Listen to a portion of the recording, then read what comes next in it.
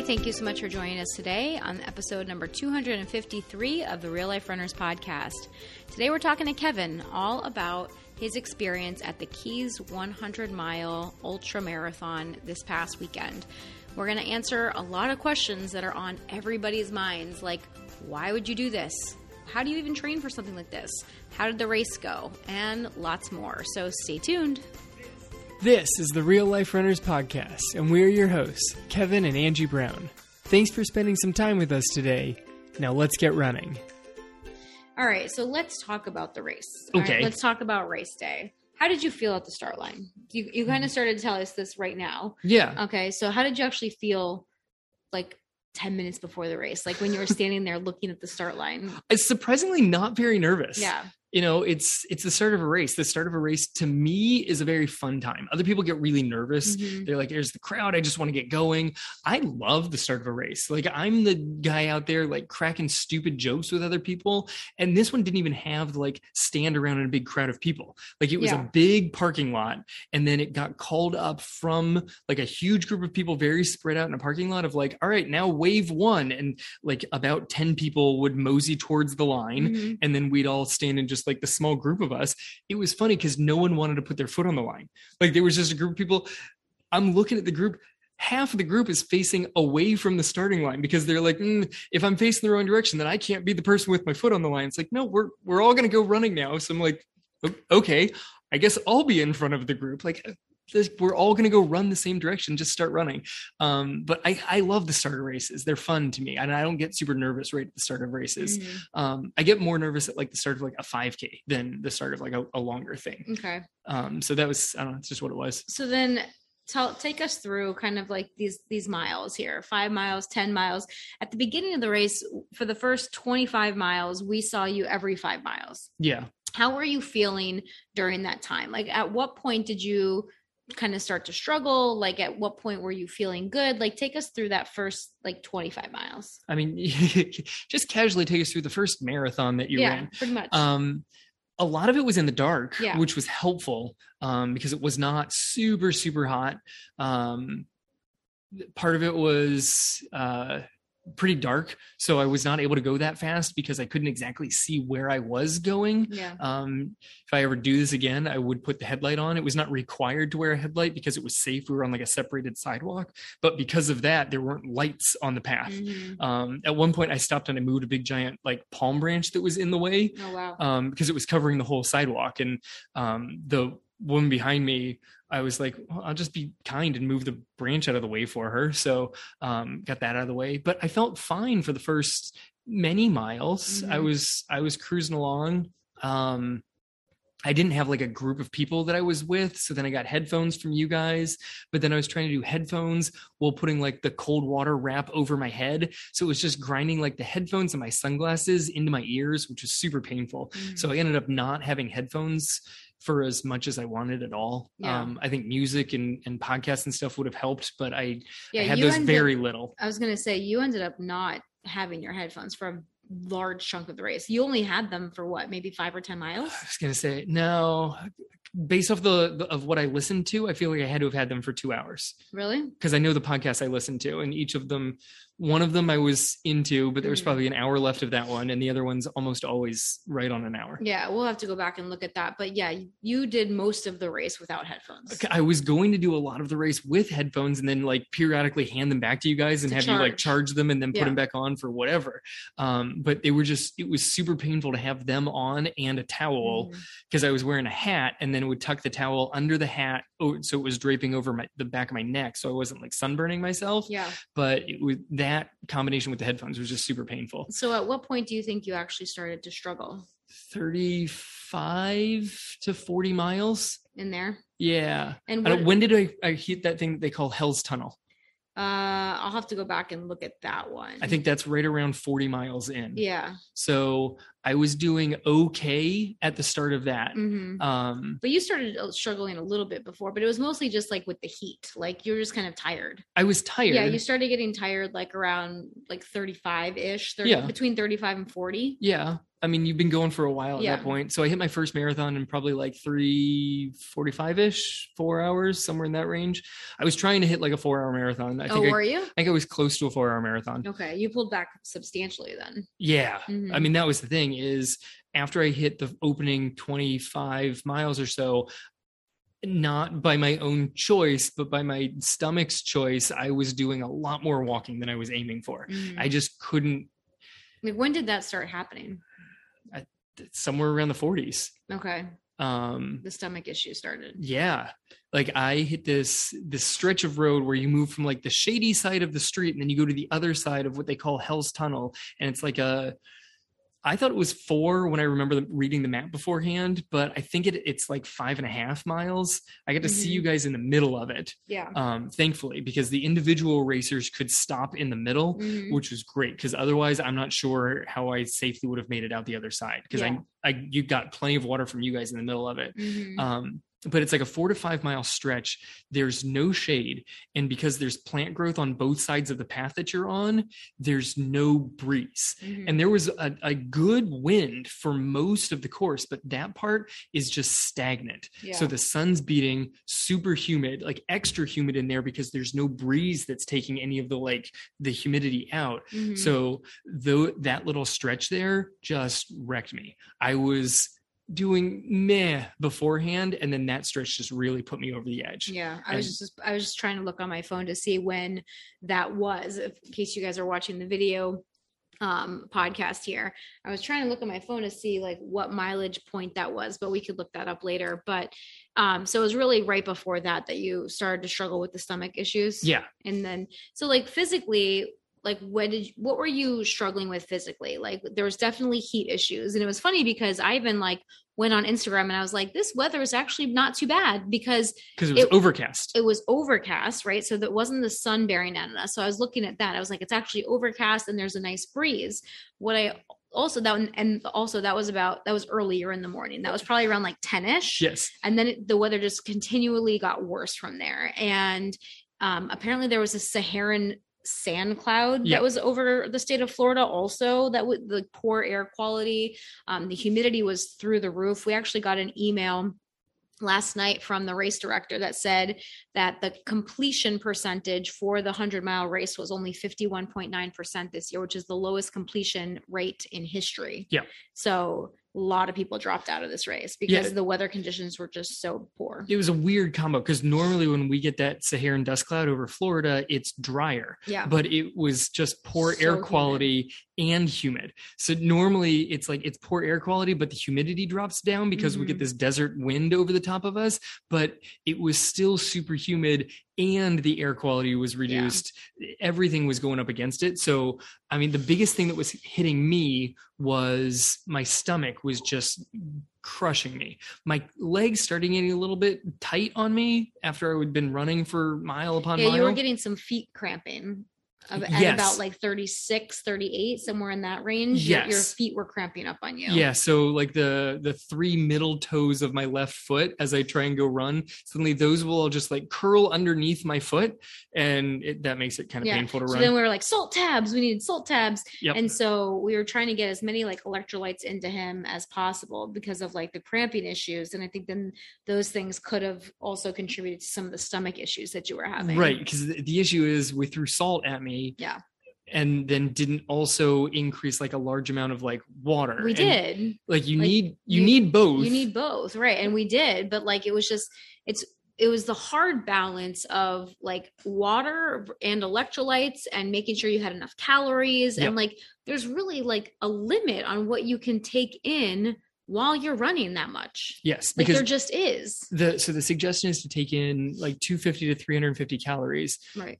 But you can only actually process some of that. Yeah. Like, throughout the entire run that you're just essentially going to be continuously losing the energy of your body. Like it's just going to keep depleting the tank. Mm-hmm. So you try and keep putting more fuel into it, but your body can't even digest it all because you're too busy running. Right. And then you throw the heat on top of it. it.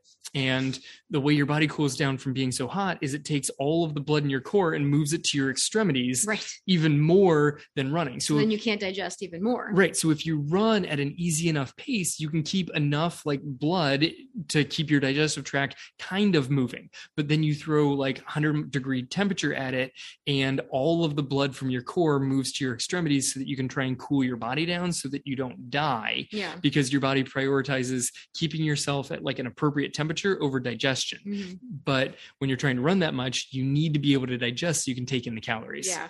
Yeah. So there was just a lot of like physical issues. And obviously this was our first time doing it, your first time doing it, my first time crewing it.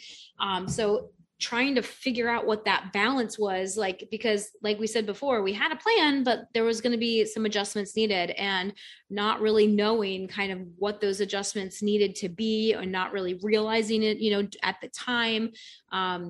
That was, I think, a cause of some of the stomach issues that you had. That, and there was just like a lot of you were taking a lot of gels, which traditionally are kind of, they can be gut bombs. They can dehydrate you even further because they pull water into your gut. Yep. But so like Kevin, your body was really trying to fight for the water. Like you were limited with how much water you could take in. Right. Every part of me needed it. Every part of you needed water, right? Your stomach needed water to digest. Your skin needed water to help cool you down. Like your brain needs water so you can keep thinking. Right. So ultimately your body's going to choose to make sure that your temperature is controlled and that you have enough blood and water going to your brain that can keep functioning. Right.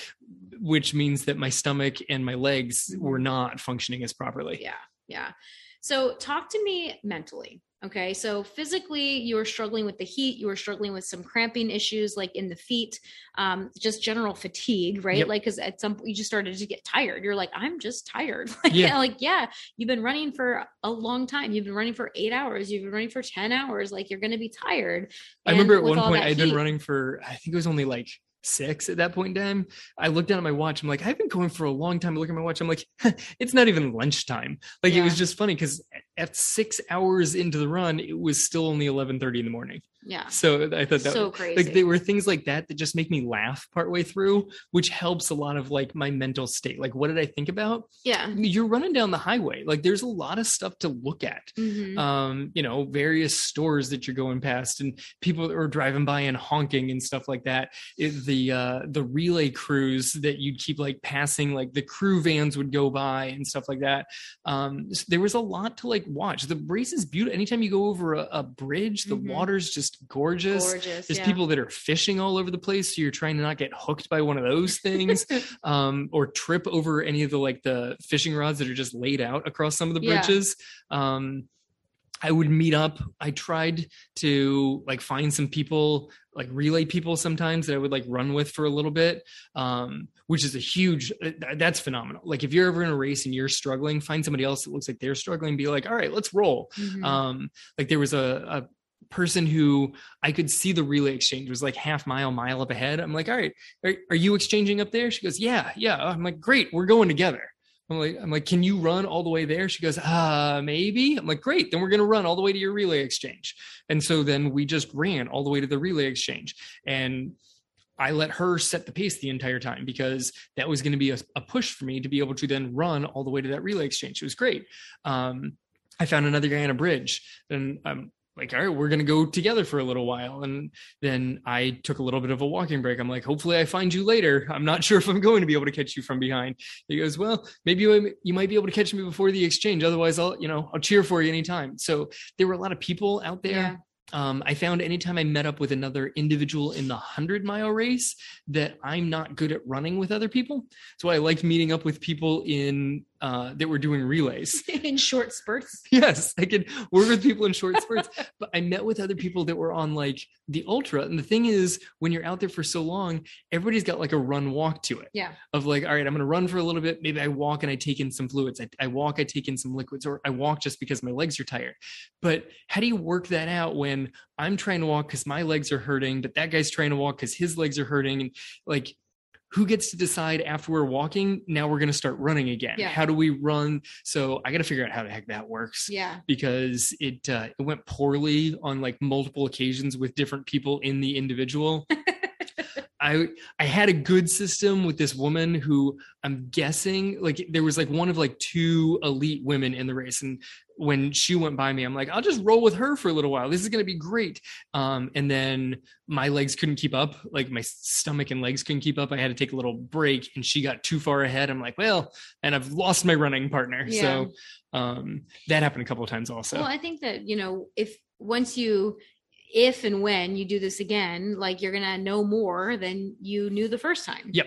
Right. And you're going to be able to have more things that you can be on the lookout for and know how to deal with. Oh, okay. I'm starting to feel these things. This is what I need to do. Right. Like that's where experience comes in. Yes. And you have a lot of running experience, a lot of racing experience, but something like this is a whole different animal. Yeah. That's why a lot of the people that win ultras tend to be a little bit older, not just because they have so much running experience, but because they've competed in multiple ultras and they figured out like they can listen to their body better than like somebody in their young 20s. Yeah. Usually.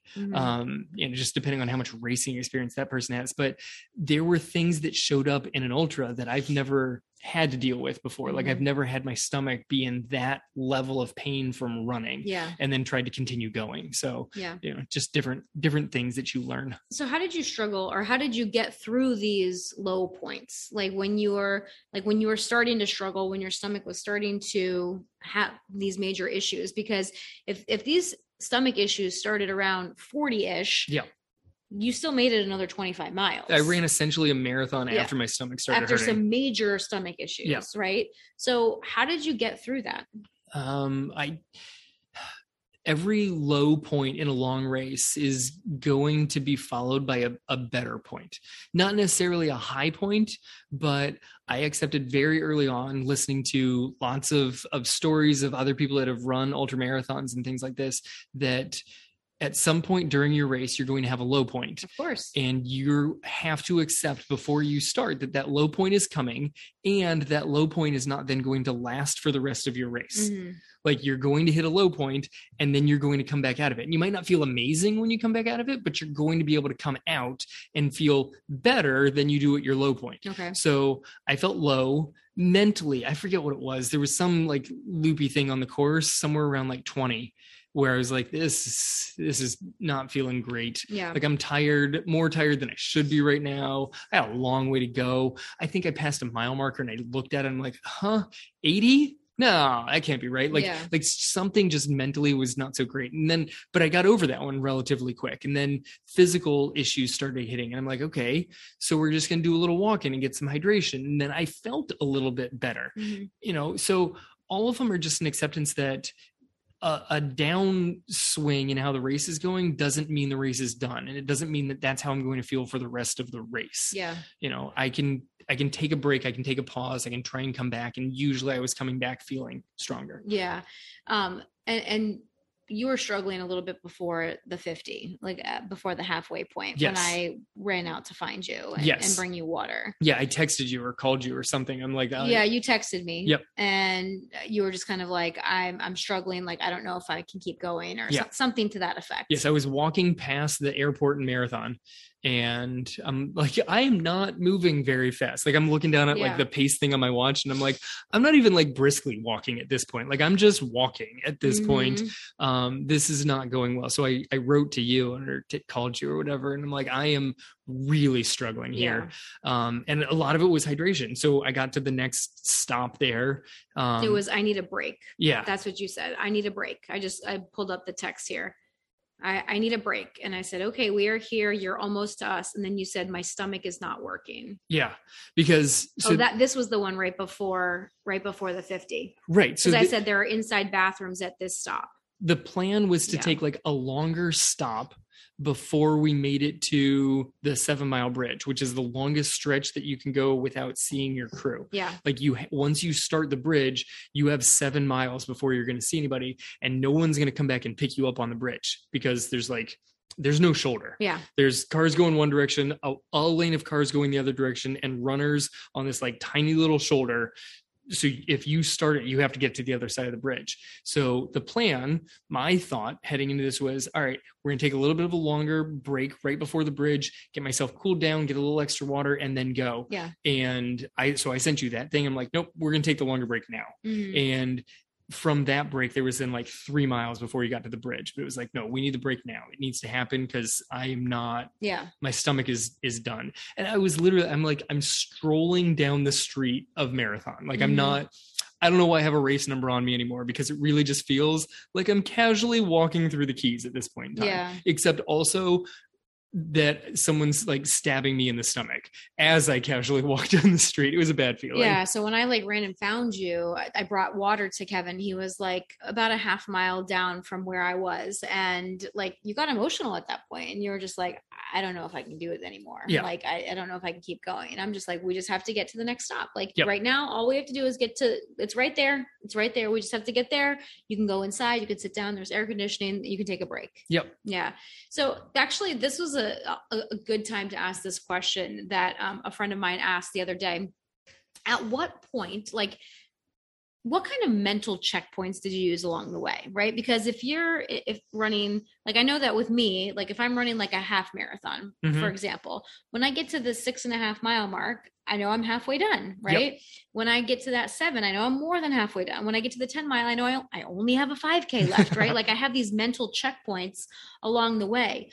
What are those mental checkpoints in a 100-mile race? Right. Cause like when you get to the 50, you're like, okay, sweet. I only have 50 miles to go. Exactly. Like you get to mile 74 and you're like, all right, final marathon. Right. Like that's so what, like in the race that you did, what were there? Did you use any mental checkpoints? No. Were you like counting down along the way? No. I tried to. There was no counting down. Literally the only time I was looking at mile markers was 7 Mile Bridge, because I was trying to like pace out when you were going to meet me on the other side of the bridge. So I was like letting you know what mile mark I got to. Otherwise, I did my best to not even find the mile markers along the road. You didn't even want to know. No, because it's purely run the mile you're in. If you try to start wrapping your head around, I have 100 miles to go, or I have 99 miles to go.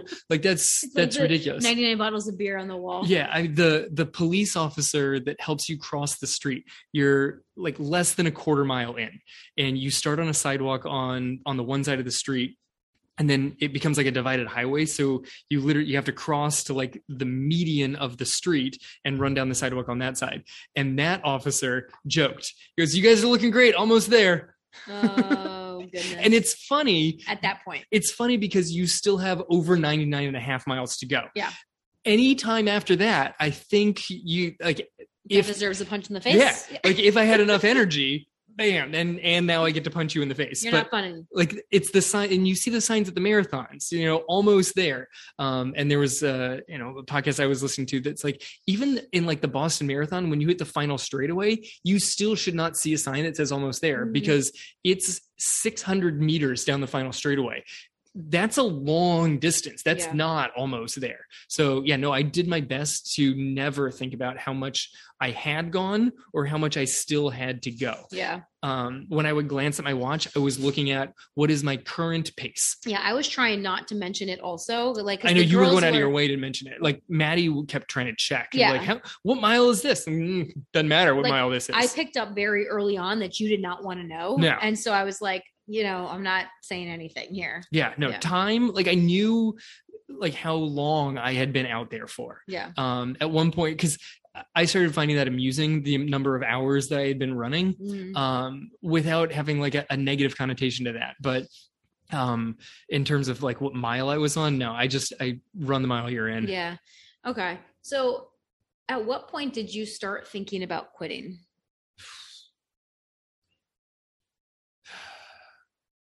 Like, cause that thought is always going to come up, right? Like what point did you kind of start to think about like, I don't know if I might finish this race, or like, I don't want to finish this race. Like when did that thought kind of pop in? The first time that it like really showed up was when I texted you of I need a break. Yeah. I wasn't sure if that break was going to be it. Yeah. So how did you push through it when that thought did pop in? Like when that thought first started to pop in at the beginning? I knew it was coming. Yeah.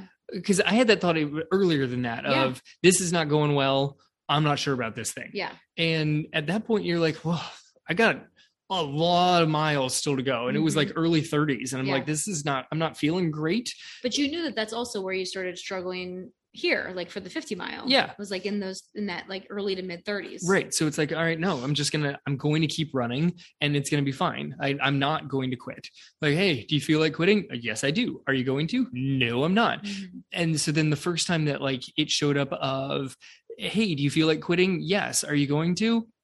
And I didn't immediately give it the like, no, I'm not response. Was probably right around that like 50 mile mark. Mm-hmm. Before that, I was able to push it off pretty quickly. Yeah. Like, do you feel like quitting? Yes. Are you going to? No. Yeah. But at that point where you kind of got emotional and were like, I don't know if I can keep going. Yeah. Because I was moving so slow and that wasn't what I wanted to do. Like it's what we said all the way at the beginning of this podcast is my goal was not to walk to Key West. Yeah. Like I was going to be running this thing and I was walking so slow at that. I still would have hit the time because I'd been going pretty quick up to that point, but that was not what that race was going to be for me. Yeah. So we got him to the 50 mile checkpoint. You crossed that timey mat. And like I said, there was air conditioning there. There was like a little garden club area where they were set up, which was nice. And it's the start of the 50 mile race. So where you're allowed to go into the building and stuff. And there were inside bathrooms there. So that was good. So we kind of brought him in. He went to the bathroom. He sat down in the air conditioning for a while. We got peanut butter and jelly into you.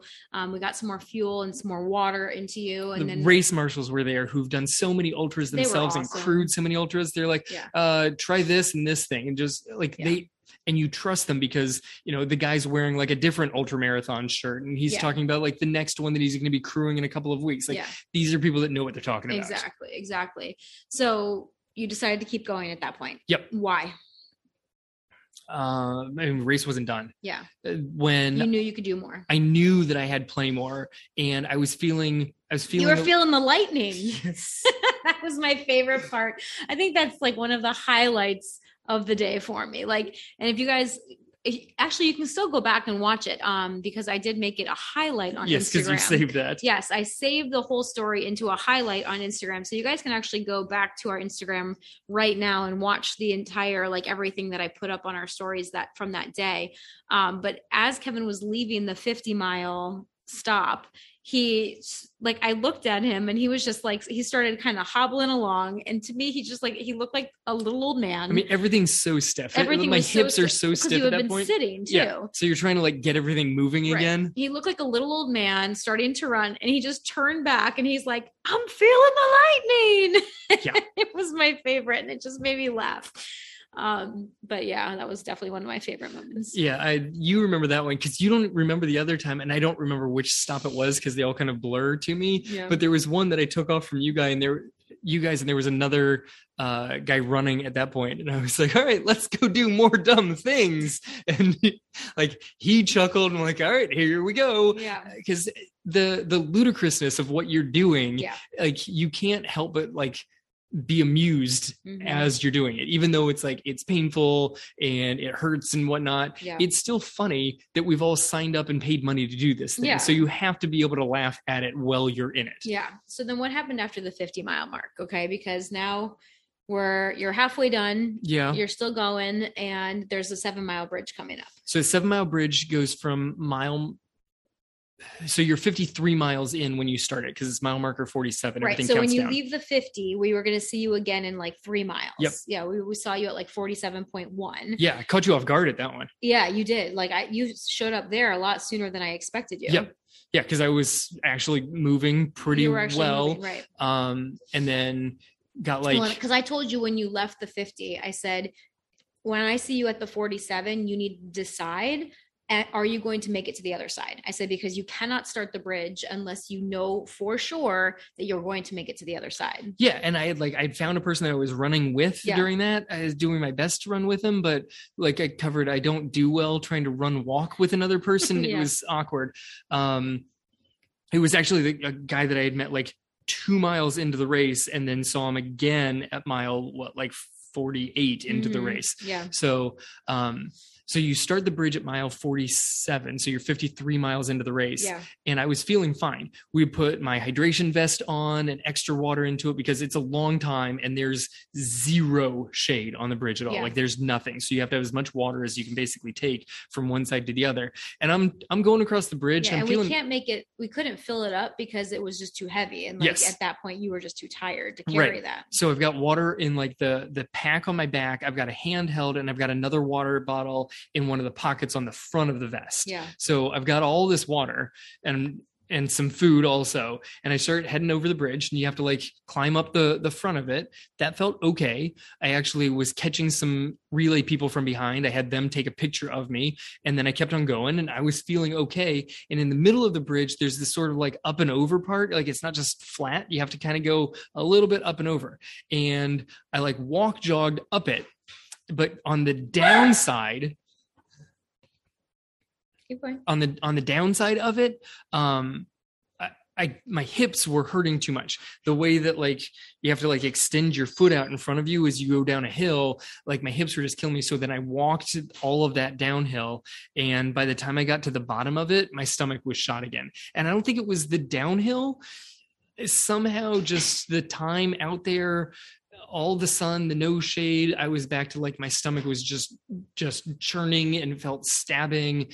And So the stomach pain did go away for a little bit after the 50. little bit. Okay. And then it came back really bad coming over the bridge. And so coming down the other side of the bridge, I'm like, yep, I'm going to make it to the other side of the bridge. I'm going to be safe. I'm fine. I'm totally going to make it to the other side of the bridge, but I'm not going to do this for the next 40 miles. Because when you finish the other side of the bridge, you're at mile mark. There's 40 miles left in the race. I'm like, all right, so I'm going to get to the other side of the bridge and then I'm going to get in a car and then we're going to be done for the race. And then a friend of ours was waiting for me at the other side of the bridge. Yeah. And he had driven multiple hours to come down and run with me for part of the race, which was amazing. It was phenomenal because with 3 or so miles left on the bridge, I was done. Mm. And I knew that I had to get to the other side of the bridge. I'm like, all right, fine. But in your head, you had already accepted that you were finished. I was done. I was going to get in a car at the other side of the bridge. And then you're over there like filming like, hey, look who came down to run with you. I'm like, oh, okay,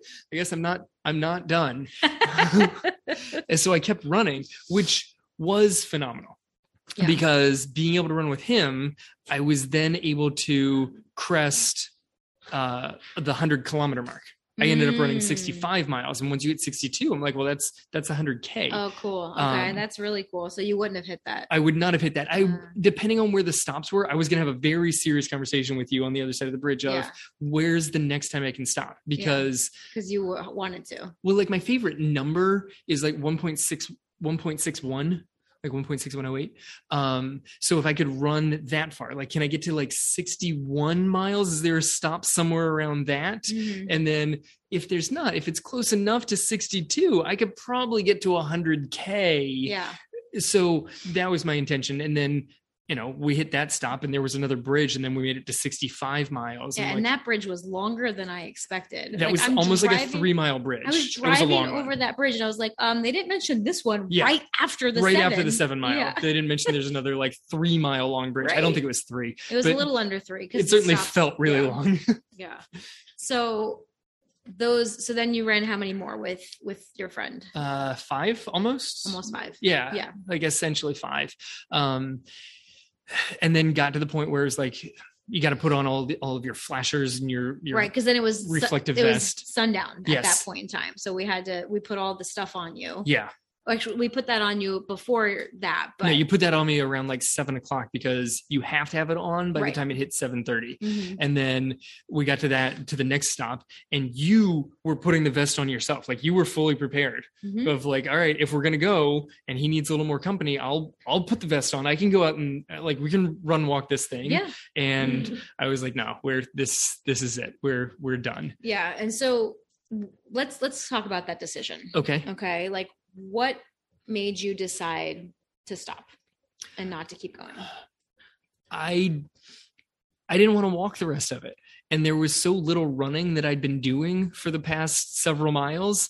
I'm like, this is not what I want to do, because every time I would take anything in calorie wise, I could take in water, but anything like, and whatever it was, I was trying like peanut butter M&Ms or the peanut M&Ms or a gel or Jelly just beans. like jelly beans, a liquid that had calories in it. All of them within like a minute of taking that in was just like, and my stomach is done. And so I knew how much walking was going to go. And because you have to take the calories in, I still had over 30 miles to go. Yeah. I couldn't do it calorie free. And I needed to take calories in, but anytime I would take in any sort of food that needed to get digested, my stomach was just revolting on me. And that combination, I was like, I can't run 30 more miles if I can't put in food, and I can't put in food. Yeah. And so you were like, how confident are you that you're done? I'm like, 98%. Yeah. You're like, And okay, so so maybe just sit here. Yeah. And so I said, yeah, just sit here and let's just get some stuff, get some water into you. Maybe, right. if you just sit here for a few minutes, if you're not at 100, we don't need to call it. Yeah. If you're at 98, that's close. Just sit here. We'll try and get some more fluids and just see how you're doing. And as I sat there, my stomach started feeling slightly better, but then I got up out of the chair and tried to walk around, and walking was so painful because I'd been sitting for long enough that I was now so stiff. And I'm like, I can't. My stomach was almost to the point that I think I could run, but mentally I knew as soon as I took in anything else, my stomach was going to go back to where it was. Or at least that's what you were thinking. That's what I was thinking. Yeah. That's where I was mentally at that point of, if I take in calories again, my stomach is going to go back to that really bad spot. Yeah. And it might not have, I don't know. Yeah. But that's what you were telling yourself. Right. Because the sun was also getting close to being down, which is going to definitely help the temperature of it. Yeah. But, I mentally was at a point where I'm like, I don't think I can take in any more food. And if I can't take in more food, then I can't safely keep running. Yes, I could have taken like a 4-hour break and then tried to continue. I could have just kept walking and taking little like snacks as I walked, but that wasn't the race that I signed up for. Yeah. That wasn't the race that I had going into it. Yeah. So I think that kind of all goes back to your goal going into the race, is that you wanted to run this race. Yeah. And if it was going to require you to just mostly walk it, that was not what you wanted to do. That wasn't my race. Yeah. If you would have done that, like if you would have just walked the rest, or, walked a very good portion of that, do you think that would have been like, and cross the finish line? So let's just assume that you did cross the finish line. You think that there would be less satisfaction from that?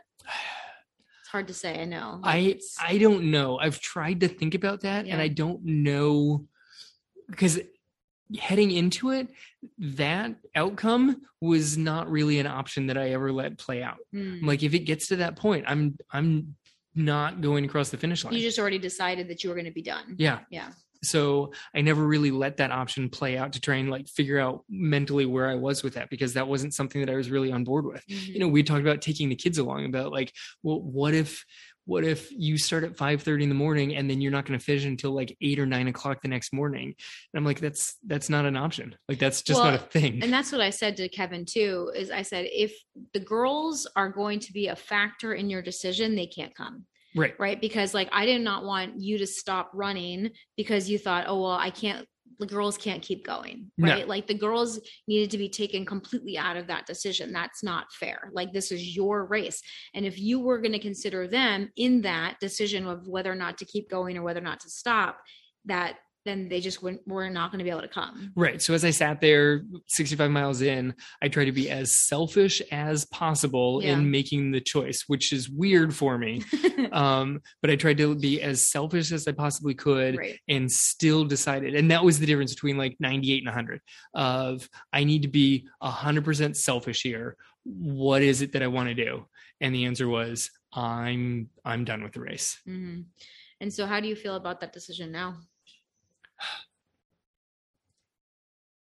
There's disappointment that I didn't make it, but I still think that it was the right choice, which we've talked about a little bit before we started recording. I mean, we've talked about that over the last couple of days, is that both of those things can exist together, which is weird. Like I can be disappointed in the outcome and still think that I did the correct thing, which it's a weird combination, but I think that's essentially where I'm at. Is I wish that there was a better outcome that would have been nice. I kind of wanted a belt buckle, but ultimately where I was at 65, I think I made the right choice. It just stinks that was the choice that had to get made. Yeah. So it's like a disappointment, but is there also a level of like contentment there? Yes. Or satisfaction? Would you say satisfaction or no? Like if yeah, you had to put a word to it. Content, satisfaction. Like, so like, you made the right choice. I like that we're recording this because I think a lot of the people listening will get it. I've got coworkers that don't understand why I tried it in the first place. They don't understand why I run, period. Right. So my getting to 65 out of 100 miles, they're coming up and they're like, oh, how are you doing? Not with like, are your legs sore? How are you doing? But like, oh, are you feeling okay? You only made it to 65 miles. I'm like, yeah, doing fine. Like, really? The people are coming with that? Yes. I've had people coming with that. Like, oh, are you like upset? I'm like, yeah. I mean, upset's not really the word. Like, sure, I wish that I had made it to the finish line. I'm a little disappointed that this is how it played out, but I'm not done. That's it. I had to DNF a race. I guess I'm done running for now. Shut it down. Podcast is over. We're done coaching. Like, I'm still here. Don't worry. I'm not going anywhere. Like, that's not how this is going to happen. Like, we're not just going to end everything because I had to DNF a race. Right. Like, DNFing anything, whether it's a race or other like big decisions and choices you've made in your life, a DNF does not mean that you're done with the thing. Yeah. It means that race didn't end the way that you would hope that it ended. And that's kind of where you are now. That's where I am right now. Like you wish it wouldn't have ended that way. Yeah. But you know that you made the decision that was right for you at the time. Yes. Yeah. So the people that are like, are you disappointed? Or they came up to me today like, so what's the next goal? I'm like, I'm going to try and wait till the blisters get off of my toes before I even try and figure out what my next goal is there, Chief. So at that point, like when you got to that 65-mile mark, would you say that you had already pretty much made the decision that you were done at that point? Like, did you consider any other options, like taking that longer break or doing anything else? No. Or were you pretty much done at that point? I was done on the 7-mile bridge. Yeah. I was very grateful to my friend that we got an extra 5 miles in. Yeah. We had talked as we're walking along, we had talked about, a lot about overcoming and how it's so much in your head and not in your body of what the human body is capable of doing. Yeah. Talking about like the Boston Marathon with the like crazy conditions. We had a funny conversation of 2 dudes running down the road about how women are far less likely to drop out of difficult races and ultra marathons than men are. I'm like, well, of course it is. I'm like, right now I'm 60 plus miles into the race. It feels like I've got a knife in my stomach. I'm trying to shove down jelly beans. And this is probably like 10% of the pain of childbirth. And the 2 of us had a good laugh over that. Like a painful, but good laugh over that one. Yeah. Like, yeah, obviously women are able to complete ultra marathons at a more consistent rate, at a less dropout rate than men are. Like, so he just kept trying to be like, you can keep going. Like, you've got more in you. And I'm like, yeah, I know I could keep going, but I don't want to do it the way that I am right now. Like, this is not my vision. This is not my race. This is not my vision. This is not how it's going. Yeah. And so like, I chose and I accepted it. And I was glad that I got to 65. Yeah. And I could have made it another few miles. Like, we had talked about that as we're at that rest. Yeah. Like, do you want to go like another, the next stop is only 1.5 miles down the road. I'm like, sure, I could have made it to 70, but did I want to? Did I want to continue more miles where I was? Did I want to continue putting more damage to my body? Like, my feet were a mess at that point in time. So it would have been a lot. And I don't think that I would have enjoyed the back end of that race as much as I had enjoyed everything up to that. Like, I can look back and say that I enjoyed a good portion of that race. Yeah. Even the parts where I was in excruciating pain, I had enjoyed that race. Yeah. And I don't think that I would have had an overall enjoyment with it if I had kept grinding through for the next few miles. Yeah. I think that's so interesting because what I'm like really hearing from you is that like you had this vision of what you wanted the race to be. And you made a conscious decision ahead of time that if it wasn't matching with that was the time to pull the plug. Right. That was the time to decide, like, it's time to stop. Right. Which was actually part of the conversation that we had as we were running down the street there is he had read a thing that said why men are more likely to drop out of marathons than women is men usually go into it with more of a concrete number. Mm-hmm. And when they look down at their watch and they're off pace, men are more likely to quit. Mm-hmm. Whereas women are more likely to shift the goalpost and change what the goal is. Yeah. Men stick with the goal. They realize they're not hitting it and they say they're done. Mm-hmm. Women are much more able to change the goalpost. Interesting. And I'm like, I'm moving the goalposts. My goalposts were pretty wide and I'm going to move them a little bit. But there was a point where I'm like, I don't want to, I still want goalposts. I still want to be playing that game. I'm not changing the sport. And to me, walking the final 30 miles was going to be, that was not as far as the goalposts that I wanted to move. Yeah. You know? And for some people, it's a fantastic thing to do, right? Yeah. Like, and there are some people that do completed the course. We haven't looked at the results yet officially, but, complete this course in 30 hours plus. Which is amazing. It is amazing. Like, just thinking about being out there for that long, like, just, you were out there for 14 hours, which is like insane. Like, to run for 14 hours, like, to be on your feet for that long, like, and I think that there's something to be said for all those people that do just continue to walk and push and just keep going, right? Not give up. But I also think that it's important to recognize that that's not what you wanted for yourself. And to have the strength to make that decision, knowing that you did have all of these people watching you. Yes. Right. And like, did that thought cross your mind at all? Like, what would other people say? Like, did you have any consideration about like anybody else in that? No, I told you at that point in the decision to, but at any point along the way. Along the way, sure. Yeah. Along the way is you're like, man, you should see how many people are watching our stories. I'm like, oh God. I don't want to know. I'm an introvert. I don't do well with this. I'm going to take this towel from my neck and put it in front of my face. But so that thought kind of crossed my mind, but in the ultimate decision of DNF, I told you, like, I had to make that as selfish of a decision as possible. Like, nothing else beyond me mattered of whether I was going to continue in that race. Yeah. And I think that's how that decision needs to get made for anybody that decides that they're going to take on some crazy, huge goal. Yeah. You get to decide, and only you get to decide when it's time to pull the plug on that particular attempt. Yep. On that particular attempt. Yeah. Yeah. Because it doesn't have to mean that you're done. Like, that goal doesn't have to be done. It's just, that was my attempt right there was done. And, everybody can have whatever opinion they'd like on it of, you should have taken a break and finished later. You should have kept on walking. Sure. Those were options. Thank you for your opinion. I did not choose those options. Yeah. And I know that they were options, and I still chose that I was done at that point. Yeah. Well, that's awesome. And it's, it sounds like you made that empowered decision, right? And that the decision that was right for you at the time. And that's what matters. Yeah. So how are you doing now? We're 4 days out. People want to know, how are you recovering? This is, I think, maybe the longest episode we've ever done. I'm not sure how long we've been going. We've been going for a while. For quite a while here. So how are you feeling 4 days post-race? I feel pretty much back to normal. How did you feel the day after? Tell us a little bit about the days following the race. Okay. So that night I couldn't really move. The day after I could barely move. Yeah. I hobbled down to a pool and tried to sit. I didn't even get in the pool. I sat on the edge of the pool because I wasn't sure if I could sit in it, if I would be able to get back up. Yeah.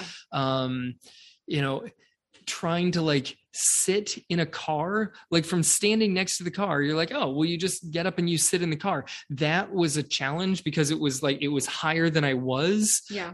Anything that put me on a single leg was just excruciating. Things were just randomly cramping.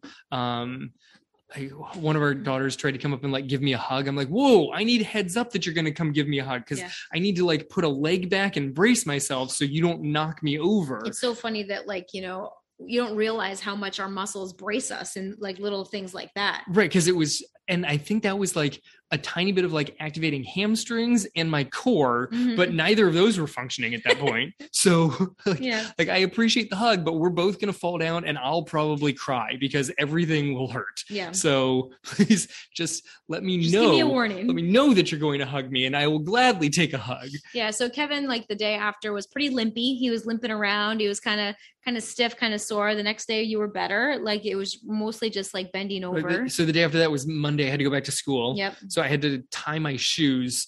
So in order to get a shoe on, because I still couldn't like touch my feet. So in order to get a shoe on, I had to like put my foot up onto something, but I couldn't just casually lift my foot up. So I had to use both hands to lift my leg up onto something that I could get my shoe into. Yeah. At this point, I am basically moving. Yeah. So we're normal. 4 days post race now because it's Wednesday. Yeah. So blisters are still a mess on my feet, but I'm moving normally. I'm sure I still have tons of damage that I can't see. Yes. I have not run. We walked to get the girls from school today. I've walked a little bit, but not even like trying to go out for any sort of like conscious amount of time. And nothing brisk or anything like that. No, casually walking. How long do you think you'll take off? I mean, I'm taking at least this week off and then I may come back with like a run walk and see how I do with no expectations of how, because I don't know what I feel like inside. Right. Like that's the thing is how your muscles are going to actually work. Exactly. So it's going to be a slow process coming back from this. All right. Last question. Okay. Are you going to do it again? This race or any ultra or what are we talking here? Either. I don't know. Okay. I haven't signed up. Soon? I haven't signed up for anything. You know, I had a coworker that said, "What's the next challenge?" I may or may not have the USA Ultra Marathon calendar pulled up on my computer right now, but I definitely have not actually signed up for anything. Oh, goodness. So I think that might answer the question fairly accurately. Okay. I think that's kind of where my head is for that. So there will be more. There will be more. There will be more. I knew it. I knew it. All right. Well, thank you for sharing. I don't have a belt buckle yet. I know. Thank you for sharing your experience. I know there was a lot of people that were very interested in this experience. And thank you guys if you're still with us to the end of this episode. Longest episode ever. Yeah, maybe I'll split it up into 2 parts. There you go. We'll see here. I'm not sure how long we've been going. So as always, guys, thank you for spending this time with us today. This has been the Real Life Runners podcast, episode number 253. If you don't yet, go follow us on Instagram. You can check out the story there. Now get out there and run your life.